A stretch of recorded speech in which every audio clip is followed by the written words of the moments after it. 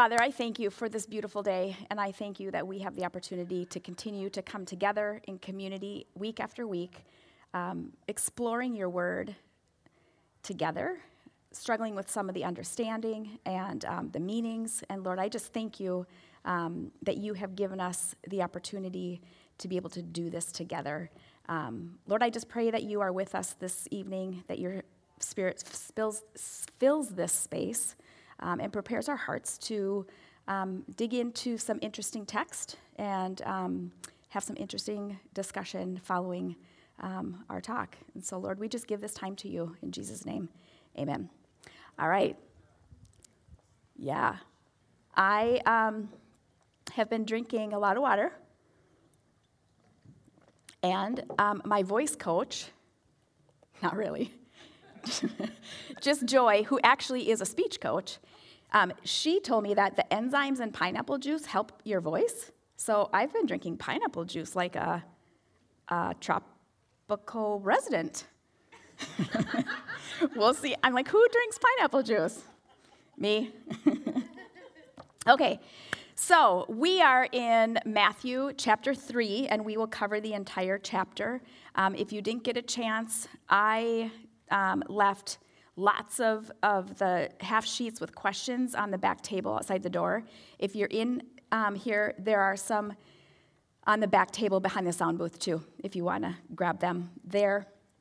And you'll notice too, I forgot until right now to put a question sheet on the seats of where the discussion groups are, and so I'm going to make the assumption that at least one person in your discussion group will have one of the sheets of questions.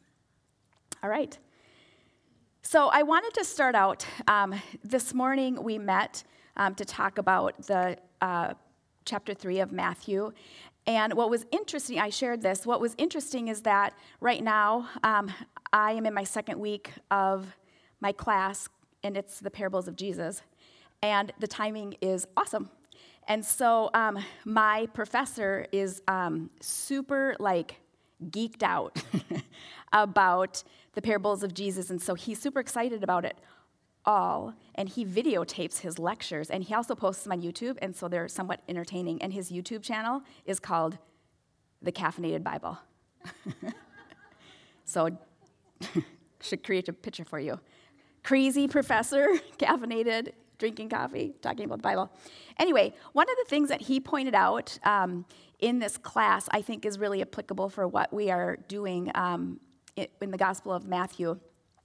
He pointed out how important it is to really take each gospel and look at it for what that gospel is saying and what the author of that gospel is trying to communicate.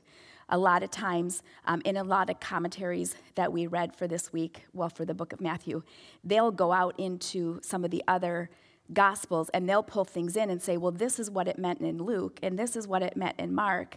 But I really tried to stay focused on the book of Matthew and not pull in references from other Gospels. And so hopefully you'll see the intentionality of that.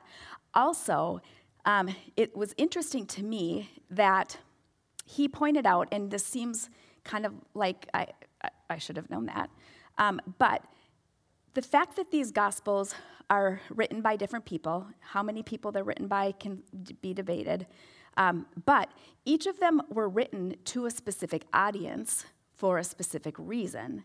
And so that writer may have had an agenda in what they were trying to communicate. And so that writer's experience in that culture, that writer's experience with Jesus, they might be different than another writer. And so that comes out in how they communicate some of these stories that we see in multiple different Gospels. And so they might be a little bit different. And so choosing one or the other, or choosing which one you like better, may be a personal preference, but it doesn't necessarily mean that one is better than the other. The other thing that I want to point out is this whole perspective thing. Remember that these writers are writing to a specific group of people in the first century. And so it's kind of like when John and Eric and I prepare to preach on a Sunday. I bring my perspective, my femaleness, my experience in life, to my reading of the Bible. And so does John, and so does Eric. And so that's why you get different things from each of us. The other thing is that you, if you were here in August, John and I preached on on Esther chapter 4 a total of 4 times. The same chapter. He did 2, and I did 2, and they were 4 different sermons. And so it just kind of gives you an idea of how perspective influences how we read something, and even how Matthew was writing, because we have to consider some of what he is experiencing and who he's writing to. Make sense? Okay. All right, so let's start out in Matthew chapter 3. We're going to read through verse 6.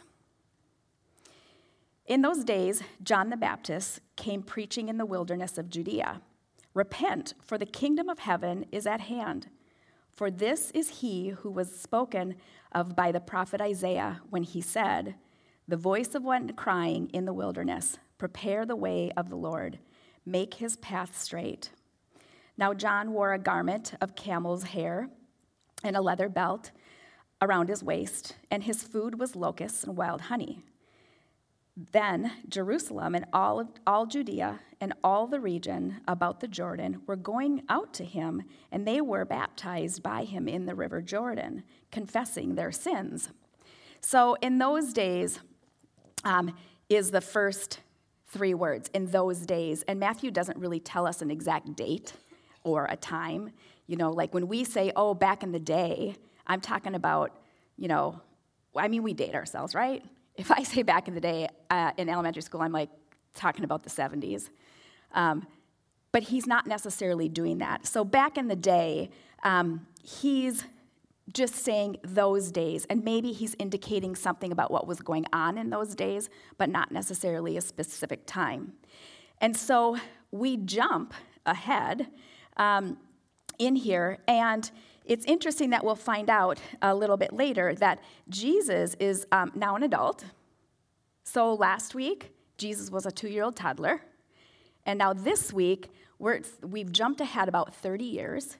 And so Jesus is young 30s-ish, right? And so what happened in those 28 years? There's not necessarily a real clear picture or explanation of what he was doing during those 28 years. But in Luke chapter 2, this is my reference to another gospel, we do know that at the age of 12, there is something about Jesus. When he was 12, he went to a temple with his parents, and then when they were leaving, he stayed behind. And so they head home, and he's still back there. And pretty soon, like a day into their hike home, they're like, wait a second, where'd that kid go? So they head back to the temple, and they find him there, and he's sitting amongst the teachers, and he's listening, and he's asking questions. And so they kind of like scold him, like, why did you do this to us? We've been looking for you. And he said to them, these are the first recorded words of Jesus in Luke chapter 2. He said, why were you looking for me? Did you not know that I must be in my Father's house? So there. And then there were crickets for 28 years. And so my experience as a middle school teacher and a middle school principal would suggest that it might be okay that we skip some years based on the fact that his adolescent brain was developing, and maybe it's good that we don't know what he was doing.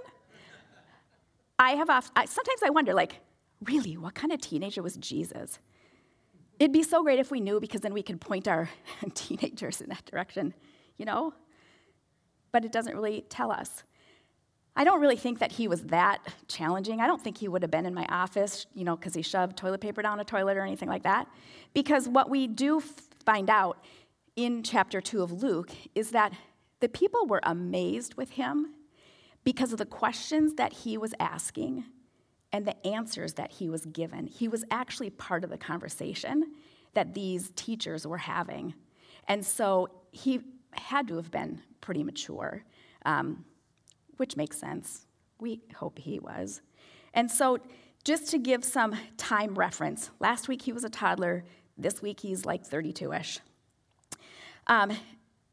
So John the Baptist is introduced here, and we want to know who John the Baptist is. There's not a ton of information that Matthew gives us, but based on information from previous books, we do know that John the Baptist is not the same John the disciple. He's a different John. He's John the Baptist, and he's the son of Zechariah and Elizabeth. And Elizabeth is Mary's cousin, making John the Baptist Jesus' second cousin, right? Is that how that goes? Parents are cousins, then we're second cousins, right? Okay, yep, they're cousins. So so Jesus and John the Baptist are related. John the Baptist was another one of those miraculous conceptions. Zechariah and Elizabeth were old, and they had never had children. Elizabeth was barren.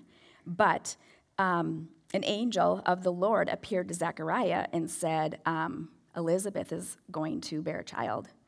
And Zechariah was doubtful, and then different story, but he ended up being made so he couldn't talk. He was mute because of his disbelief. And so when he went back home, he couldn't explain what was that Elizabeth was going to be pregnant. And so this indeed happened. John the Baptist was born, and he is close in age with Jesus, we believe. Chapter 3 then goes on, and it tells us how John the Baptist was fulfilling his calling. He was conceived, he was brought to be, he was gifted to Zechariah and Elizabeth for a purpose. And the angel told them what that purpose would be, and that he would be restoring, he would be delivering a restoration message and drawing people back to their relationship with God. And so that's what Zechariah was told, and that's what we're seeing in chapter 3. And so the first quote that we see in verse 3, where it says, "The voice of the one crying in the wilderness, prepare the way of the Lord, make his path straight." This is a reference to the book of Isaiah, and it's pointing out and it's reminding the audience of the prophecy depicting the full restoration and the blessing of God's people. And so, again, this is pointing to what John the Baptist was called or meant to do.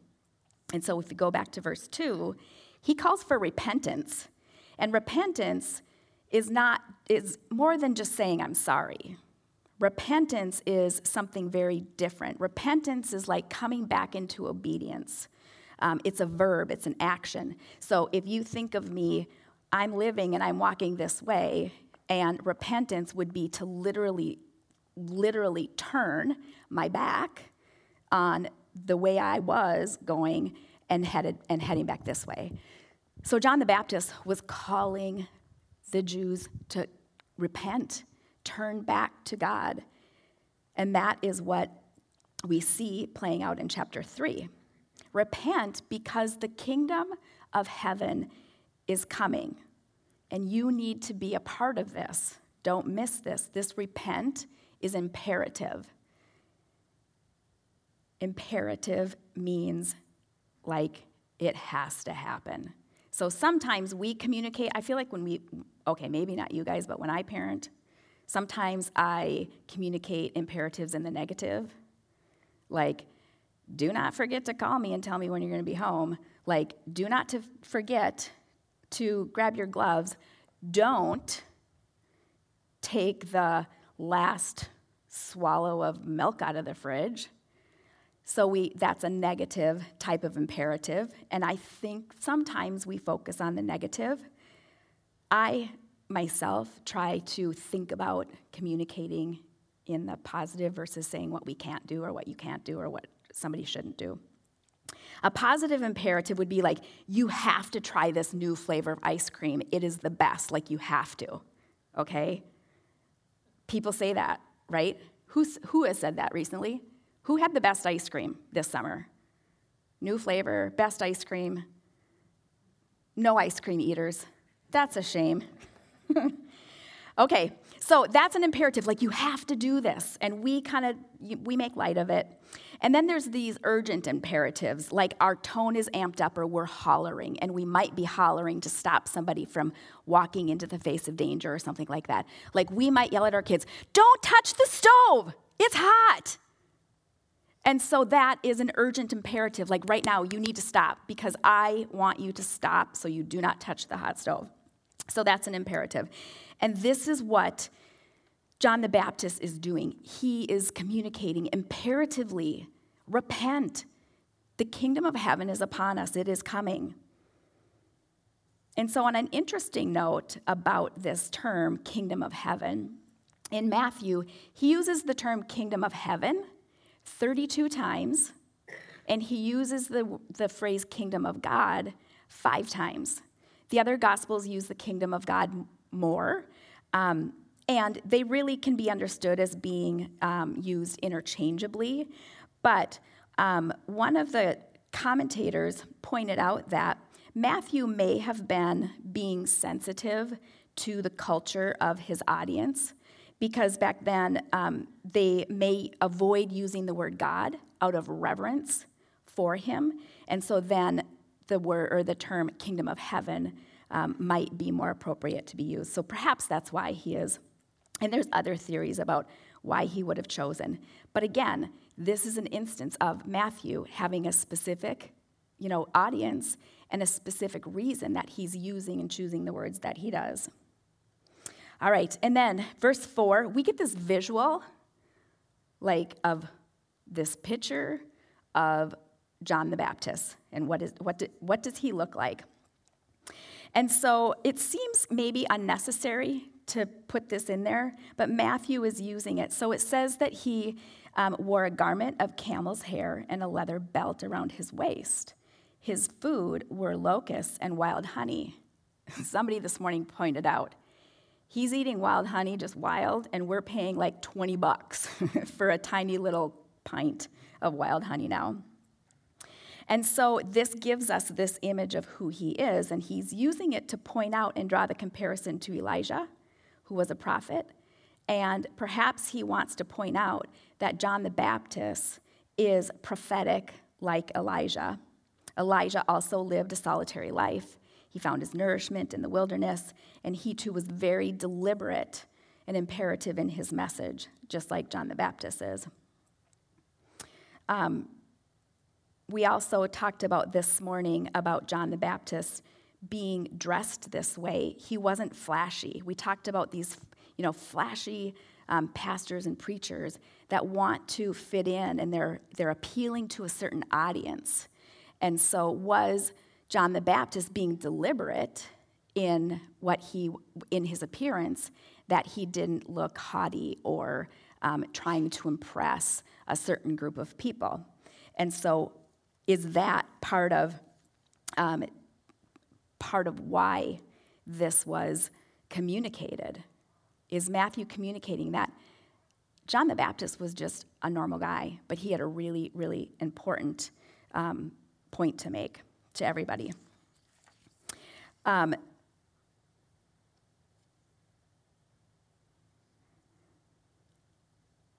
Okay, so ordinary guy with a really extraordinary, important thing to share with his audience. And the other thing about our conversation this morning was, who would you have followed John the Baptist? Here's this guy, kind of looks, unkept maybe, but he's got this really strong, important message, and maybe he's got woo. We talked about that winning others over, so somehow people are drawn to him, but he doesn't necessarily look like him. And so how do we react to people who don't look like us? How do we react to people who don't act like us or believe like us? Are we willing to listen to them? Because the question we were talking about this morning was, what was it about him that made people drawn to him? Because his ministry was very successful. He had people following him, and he has tons of people coming to be baptized. And so people are following him. What was it about him that was attracting those people? And so thinking about other people and our response to other people and ourselves. And those are some questions that you'll have the opportunity to discuss later. So let's also talk about the significance of these baptisms. First, it's really important to have a piece of cultural context here. In the first century, the Jewish people washed themselves as a way of making themselves clean from a religious viewpoint or perspective. So washing was not uncommon, but they did this for themselves. And so this idea of water for washing and being cleansed is not abnormal. This baptism that John was doing, it was an expression of repentance, back to that other imperative message he was delivering. So baptism was an expression of this imperative, turn from your old ways. It was an expression of maybe a covenant renewal. Those who professed the desire to turn away from their old ways, turn their hearts back to God, these were people that were being baptized and recognizing the importance of baptism as a sign of what they have chosen to do. Like Christian baptism, though, these baptisms that he was doing were not salvific. Being baptized was not salvific, meaning it was going to seal your salvation in eternity. It was a show. That's not the right word. It was a symbol. It was an outward symbol of a choice to repent, just like our baptisms are an outward, public symbol, profession of our faith in Jesus as our Savior. And so this is similar in that way, so not salvific. He was calling people to baptism, showing the choice of repentance. So Matthew continues in verses 7, and we're going to do 7 through 12. But when he saw many of the Pharisees and the Sadducees coming to his baptism, he said to them, "You brood vipers, who warned you to flee from the wrath to come? Bear fruit in keeping with repentance, and do not presume to say to yourselves, 'We have Abraham as our father.' For I tell you, God is able from these stones to raise up children for Abraham.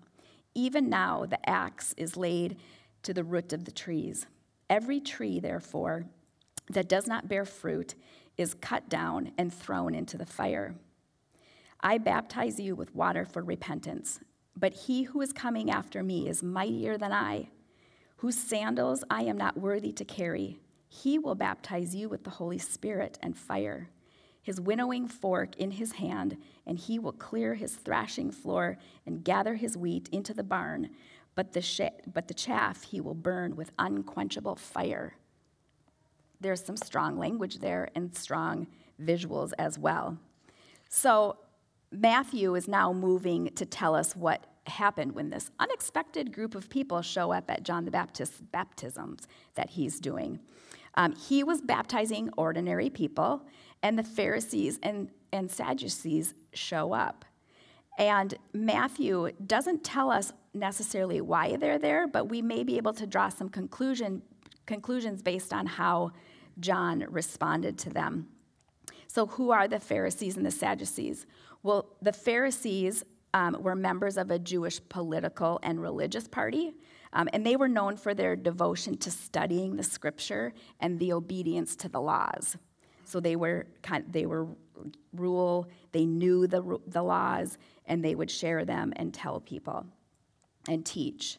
And the Sadducees were also a Jewish political and religious party, and they were priestly elite, meaning those were the people that were in charge of the practices of worship in the temple. So one is teaching outside of the temple, and one is helping and facilitating the practices of worship inside of the temple. And so John the Baptist is greeting them in a less than welcoming manner. He's like, you brood of vipers. A brood, a bunch, and vipers? Really? Like, vipers aren't nice, right? So that he's lumping these people together. He's lumping these two groups together. Even though they're different, he lumps them together and he's doing that to show their shrewdness and actually the danger that they pose to the others that are there with him in light of what John knows and what his mission is. And so John is saying, repent, turn back, change your behavior, change your life, and do these things. And these Pharisees and Sadducees aren't exactly sure why or what John the Baptist is doing and the effectiveness of this, and this doesn't actually make sense to them because this is not something that they have seen. And so they're there to check things out. He goes on to address them, this group of people, with some fury in 8 and 9. But first, before we look back at what he says to them, a question he asks them: who warned you to flee from the wrath to come? Who sent you here? Put another way, why are you here? I don't understand why you're here. You have no business being here, really. Do you want to be baptized? He's not really sure. And so he's kind of feeling, I'm out, help me understand. I'm really surprised to see you here. And so he goes on to use this analogy of bearing fruit. And we've heard this before, and he's using this analogy to push back on them, where if fruit is the proof of your repentance, if you truly have turned your life around, there should be some kind of change in behavior. Like a change of heart should produce an outward change of some type. A change in heart should show in our actions. And those changes would be considered like the fruit of your repentance. And so, an example now, as a follower of Christ, people may see a change in behavior once somebody chooses to follow Christ. And so that change in behavior may be considered the fruits of that action. And it's not meant to communicate this works righteousness, like you have to do all the right things in order to go to heaven. That's not what this is about. This is communicating, this is saying, if you've made an inward heart commitment, then we should be able to see that something is changing. Because if your heart has changed, it just makes sense that some of your life actions would change. And so that's what he's talking about, is those are the changes that we should see. And he goes on in challenging them because many Jews believed that being a descendant of Abraham automatically will put them in Israel's covenant community and receive automatic grace and the blessing in God's kingdom. And so he's saying, don't assume that just because you are in the bloodline, the family tree of Abraham, that you are going to inherit the kingdom of God or the kingdom of heaven. And so even these descendants of Abraham, like Abraham, had to show their commitment. And like Abraham, had to show his faith in God. And that would show in his actions as well. And so he's saying, just because you're related doesn't mean that you're an automatic in. It's kind of like this can speak to those of the first century, and it can speak to us now. Like affiliation with some Christian, Christianity doesn't necessarily affirm our, what's the word I'm looking for? Our destiny or our salvation. So where we live, being raised by a Christian family, attending a Christian school, membership of a certain Christian church, verbal claims to have repented and trusted are futile without evidence of that change and a persistence of that belief. And so what he's saying is, look, this is action. Like, you have to be doing something. You have to be living this way. It's not just your affiliation or who you're related to that gets you in the grace of God and determines your salvation. And so that is the fruit illustration to begin with. But then this axe at the bottom of the tree is thrown in.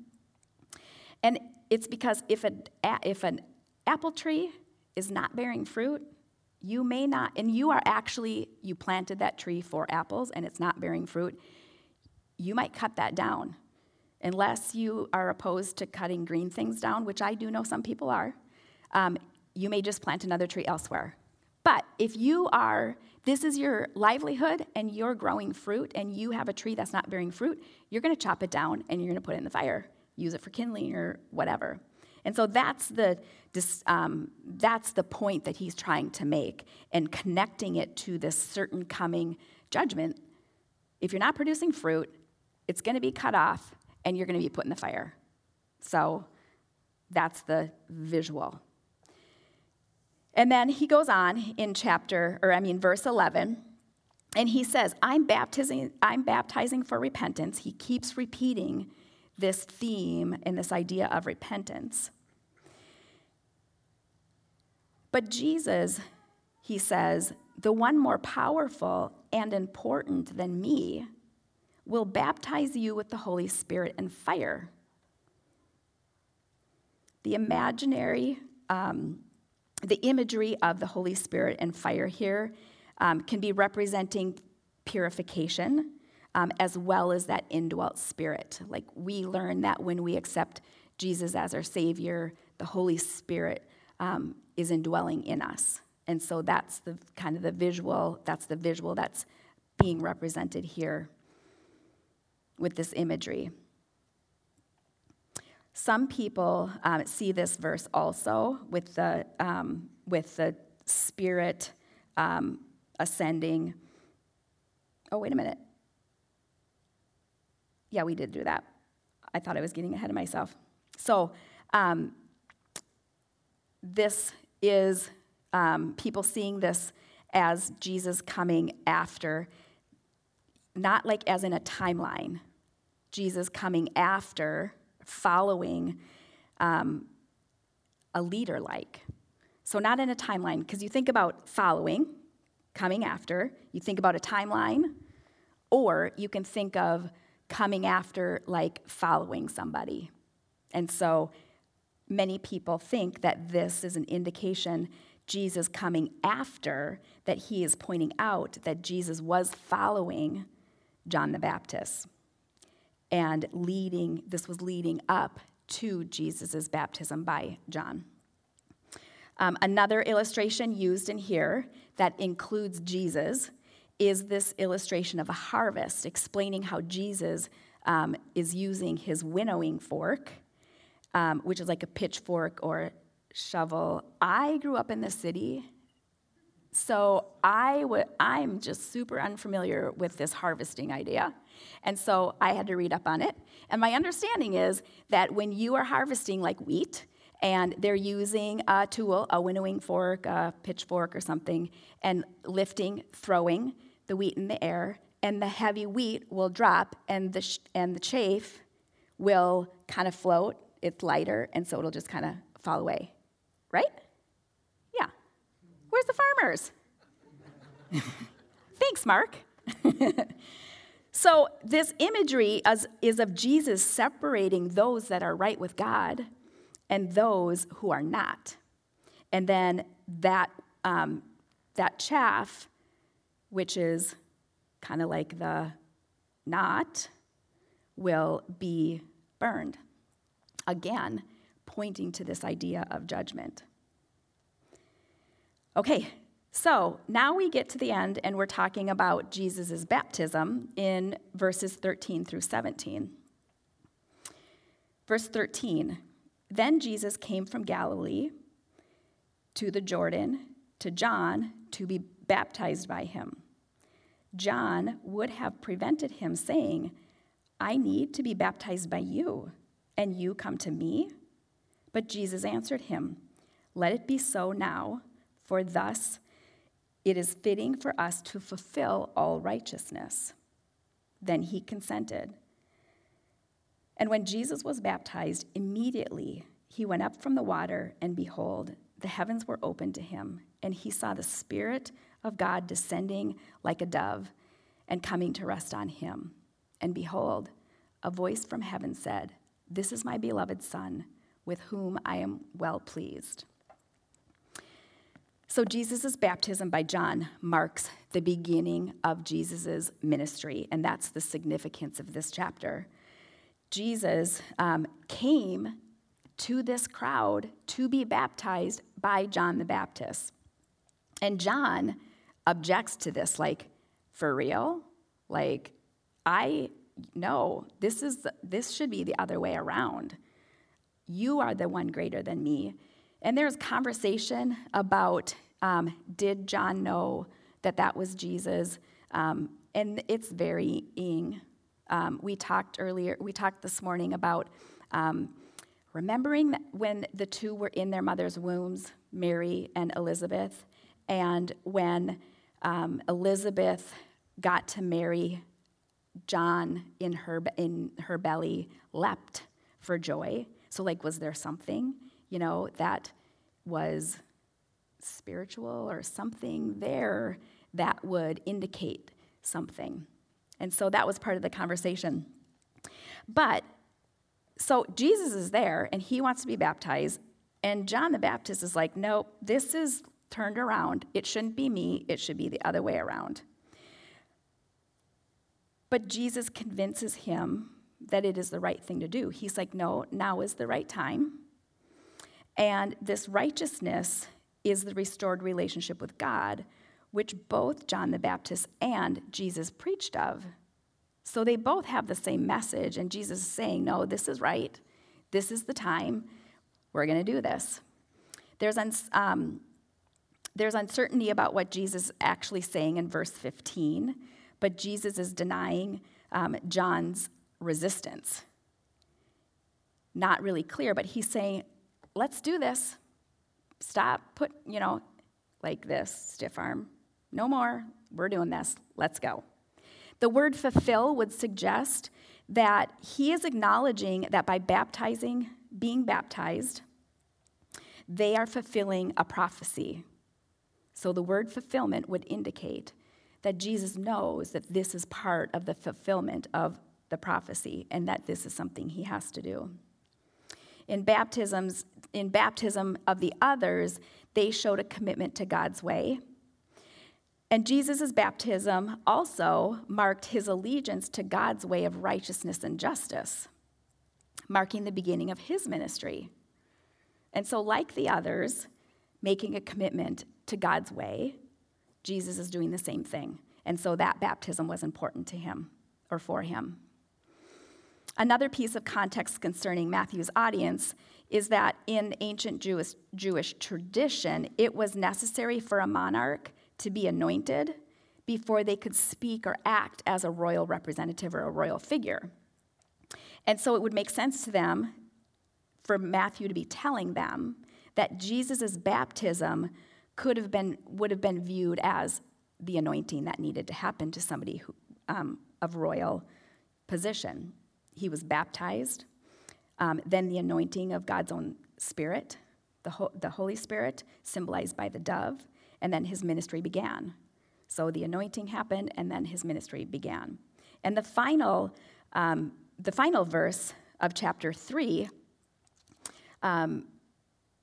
Matthew's words choice, or what he chose to point out here and share, were important because he said, "Beloved." God said this is my beloved Son with whom I am well pleased. So what does this mean? It's kind of putting a cap, like this is it. This is why. So it means that beloved is a strong and deep affection. So God is saying, this is my beloved Son. It's for real. And with him I am well pleased. And when God says that, it means that he has taken pleasure on his son and that he gives approval of Jesus to begin his ministry. And so with that, we enter into what Jesus' ministry looked like throughout the rest of the book of Matthew. But this sets us up. How did he get to the point from 2-year-old toddler to now he's 30-ish, and now he's going out into his ministry? He's doing his thing. He's doing what he was called to do. And so this is what sets us up, even though we don't have the 28 years in there.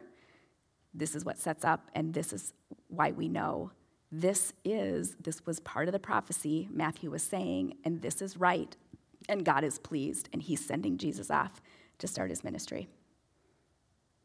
Okay, you have four extra minutes for discussion time. There's lots of good discussion questions in there. We'll come back at like about 4 minutes to see what kind of questions got drummed up. Otherwise, extra question sheets on the back table behind the sound booth, and then on the back table outside. I didn't set questions on chairs